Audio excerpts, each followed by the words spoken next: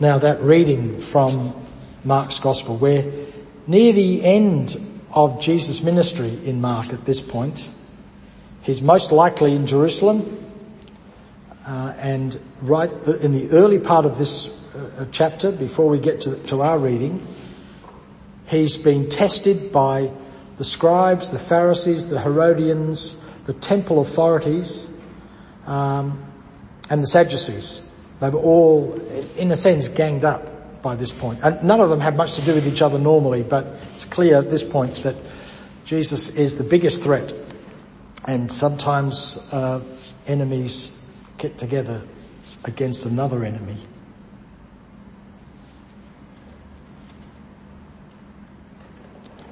So they test him with all these questions, and then we get this.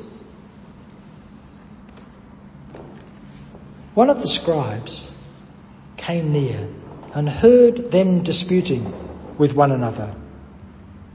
And seeing that he answered them well, he asked him, "Which commandment is the first of all?" Jesus answered, "The first is, 'Hear, O Israel, the Lord our God, the Lord is one. You shall love the Lord your God with all your heart and with all your soul and with all your mind and with all your strength. The second is this, you shall love your neighbour as yourself. There is no other commandment greater than these." Then the scribe said to him, "You are right, teacher. You have truly said, He is one and beside Him there is no other. And to love Him with all the heart and with all the understanding and with all the strength and to love one's neighbour as oneself, this is much more important than all whole burnt offerings and sacrifices." When Jesus saw that he had answered wisely, he said to him, "You are not far from the kingdom of God." After that, no one dared ask him any questions. For the word of God in Scripture, for the word of God among us, for the word of God within us. And no one did ask him any more questions, not until the very end, when Pilate started to ask him questions that Jesus refused to answer. The first is, "Hear, O Israel, the Lord our God, the Lord is one." Really, that is all we need to know, isn't it? If we know this, the oneness of God, then everything else falls into place. If we know the oneness, then this painting kind of makes sense in my reading of it anyway. When we pay attention to this one fundamental truth, when we see that everywhere the structure of life and the universe is all one entity, when we understand that the genetic makeup that we have is so similar to each other and so similar to every other living creature and so similar to plants and to the planet itself. When we understand this, then we understand everything. And it's all the way through the Scriptures. This is not some unique statement that Jesus makes. This is the statement that any good Jew would have made. The first commandment is, "Hear, O Israel, the Lord our God, the Lord is one." In the Gospel of John particularly, this is picked up in so many places. Those sort of convoluted statements we get in John, like this, "The glory that you have given me," this is Jesus praying to God, "the glory you have given me, I have given them, so that they may be one as we are one. And I and the Father are one. I am in you and you are in me. Where I am, you will be." You have to kind of read it over and over again because it gets really convoluted. But it's all about the oneness, that one thing can't really be distinguished from another. It's central to all of life. We quote the Psalms every Sunday morning when we begin worship. The world belongs to God, the earth and all its people. The Psalms are full of that statement or versions of it. But it turns out we need to be reminded of this because it's too difficult to grasp. It's too extraordinary to understand and to be a part of. It's an extraordinary truth that the world belongs to God. It doesn't belong to Scott Morrison and the other leaders at COP26. It doesn't belong to Rupert Murdoch or Mark Zuckerberg.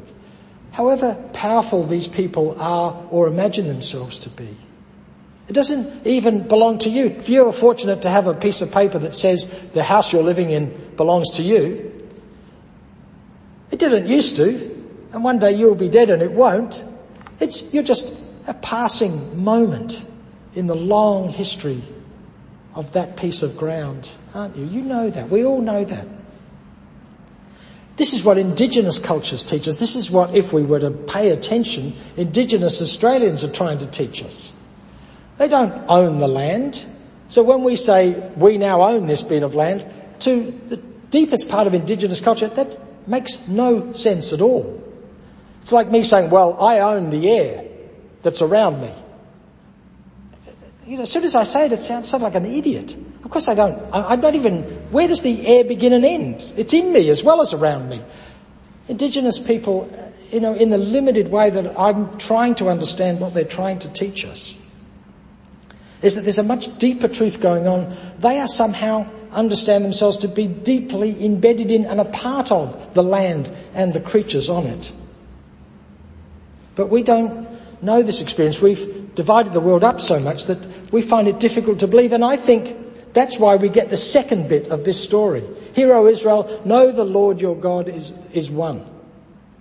And then it goes on to the bit we shouldn't really need to know, because it should be so obvious to us. It says, you shall love the Lord your God with all your heart and with all your soul and with all your mind and with all your strength. Unity should be enough, but we somehow need help with that. And all of the commandments stem from this idea of unity. All of the things that, when you look at them, the other 10 commandments, there's sort of shorthand, the post-it notes of the whole way of being a good Jew.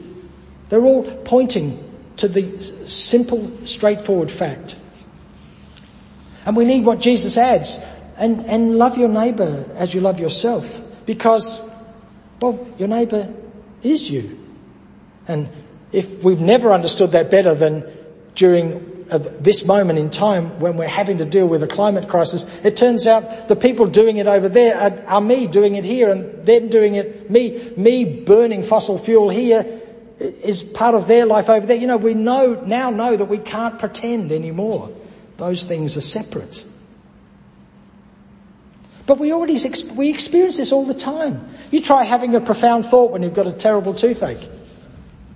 We know that the mind and the body are not things that are somehow separate. We've used those tools to help us think through things, but then we've begun to believe them, and they're not true. So it spells out, you shall love the Lord your God with all your heart, which in ancient culture was the seat of your spiritual life, your deep inner being. You will love God with all your heart, with all your soul, all your emotions and desires, with your mind, all your understanding and your intellect, with your strength, all your body and your power, your willpower. These things are one. They're not separate from each other, but it's almost as if even the ancient Jews were looking at this and thinking, we need this spelt out to us, because otherwise we won't know the unity of all these things. And I'm always amazed by this, because when it says, hear, O Israel, the Lord your God is one, and then it says, you shall love the Lord, that doesn't seem to me like what I would have expected to see happen. What we know about the world of the gods is that it's chaotic, it's dangerous, and the gods don't seem to pay much attention to us. That's so much of ancient culture. So you would expect to hear, hear, O Israel, the Lord our God, the Lord is one, and you shall fear or obey the Lord. But it doesn't. It says, you shall love. Now, we've gotten used to it because we've been reading this for years, but think about it for a minute. How amazing is that? The unity of all things, the way we describe God. That we call that unity God. You will love. It's a whole other way of thinking about the world. And what does it mean? You've probably heard, if you've been in church long enough, that the Greeks have 4 words for love. We've all heard that. Eros, storge, phileo, and agape. But I don't think that's true at all. They didn't have 4 words. They were talking about 4 different things. Like we don't have 4 words for fruit, for example. Apples, oranges, bananas, and cherries. That doesn't make any sense. We have 4 separate things. Sure, they're connected to each other. They're all part of a group called fruit, and we see some, how they... But it would be pointless to talk about them as 4 words for the same thing because they're 4 different things. And I think that's what's going on here. When we hear in the scriptures that the word for love, when it's speaking of God, is the word agape, which is essentially, as far as we can tell from the Greek, means basically unconditional love. And you think, well, what other kind of love is there? What would love look like that's conditional? Well, something else, not love. Affection. I have affection for you because you laugh at my jokes and you think I'm good looking and we spend time together and... Not you lot, I mean somebody who might actually think I'm funny and good looking. There's got to be someone in the world, sure, there's billions of us. That's affection, but that's fairly tentative, and in fact you have to work quite hard at it. But that's not unconditional love. Is the only kind of love, really, isn't it? We know we've experienced it when we've been accepted by someone without any conditions, without any rules. It's easy to confuse affection with love. And because they're related, like apples and oranges are related, but they're separate things. So when it says, "Hear, O Israel, you shall love the Lord your God," it is saying that you shall be in unconditional connection with everything that is. You will be so deeply a part of it that, like Indigenous people who sometimes talk to us, and we use the English language word dreaming, which is a very poor way, as I understand it, of trying to explain to us the deep connection. When I say, if I was an Indigenous man, that I have the green ant dreaming, that somehow makes me so deeply connected to the green ant community that we're indistinguishable. And I'm sure if my Indigenous friends were here now, they'd just be shaking their head at the paucity of what I just said to you. It's not even close. That's the kind of love that's being talked about here. Cornel West, who's one of the great public intellectuals of the late 20th century and now the 21st century, is a philosopher. He teaches at all the great universities. He said many years ago, and it's the most powerful thing I think that locks all this together, justice is what love looks like in public. So unconditional love isn't my fear. I don't love all of you. In the sense that we often use it like affection. I have affection for the people in my family, and I have affection for a few others, but I can't have affection for everybody in the world. Even everybody in this congregation, that would be pretty hard to do, because some of us know each other well and some of us not so well. How could that be? But if justice is love, then I can be loving everybody if I'm willing to operate justly and I'm willing to participate in justice. It gives it sort of strength and muscle, doesn't it?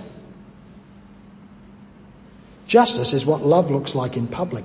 So, in other words, justice is love. It's simply the connecting together of all things in righteousness, in a right way, as the Psalm said, caring for those who cannot care for themselves, the stranger, the widow, the orphan. All the things that churches like us have been banging on to our governments about for years, and will continue to do so. We have to. But there's one other thing here.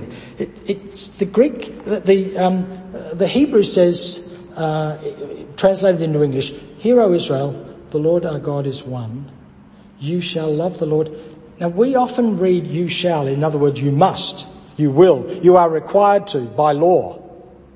But actually it's not an imperative. The only imperative in this text is hear. And of course Mark's Gospel and all the others are full of this. If you have ears, hear. You can hear Jesus saying it. Listen up. Pay attention. This is important. You've got to hear this. If you don't hear this, if you just let this go over your head, you'll miss everything that's going on. It's constantly on about. And I think he takes it from verses like this. Hear, O Israel. That's the imperative. But when it says you shall love, it doesn't mean you must.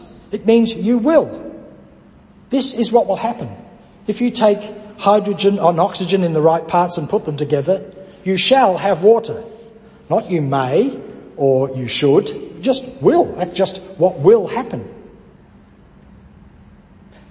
If we hear the oneness of everything, and we hear it deeply in our bodies, in our minds, in all the bits that we think are disconnected from each other but are actually one, if we hear that, then it turns out we will live in love. We just will. You shall. It just will happen. We will live justly because we will realise that the person on the other side of the planet, the person on the other side of the street, the trees between us on the street are all so deeply interconnected that we will just live in that oneness. So that's that. We didn't need any of that. We just needed, hear, O Israel, hear, O Australia, hear, O Paul, Clayton Wesley, Beulah Park, wherever. Hear. Everything is one.